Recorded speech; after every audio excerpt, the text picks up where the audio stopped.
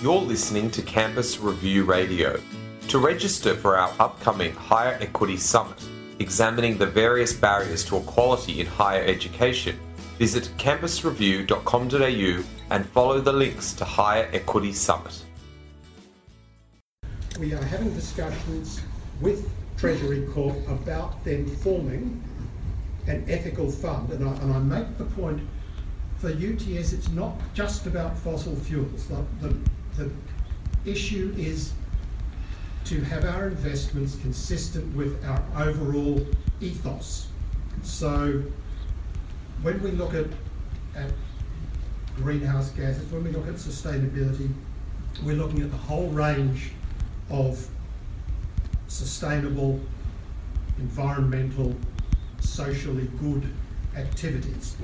We have every expectation that by the end of this year, Treasury Corp will have formed such an ethical fund, not just for us, but to be available to all sorts of other investors as well. So I think I can be reasonably confident that to answer your specific question, the answer is yes, we will do that. We haven't had a knee-jerk reaction as some institutions have. We've looked at it in the wide, we've consulted widely, we've been sure to deal with the whole issue of ethics rather than one issue only, greenhouse gases.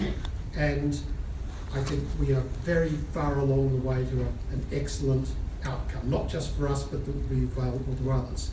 The second thing I'd like to say around fossil fuels and greenhouse gases is about not just about our investment component, which is actually a tiny part of the issue, but our whole approach to living the talk. UTS over the past 6 or 7 years has grown its number of students by something approaching 30%.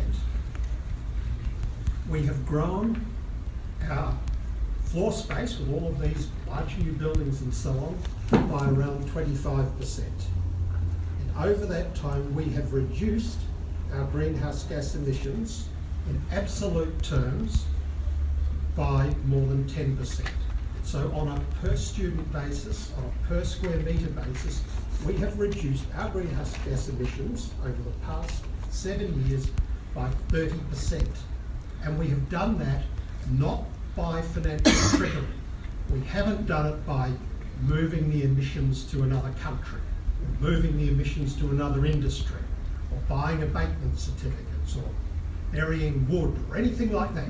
We have done it by genuinely reducing our energy usage, genuinely reducing the call we make on the planet. And I think actually that's something that we should all be very proud of.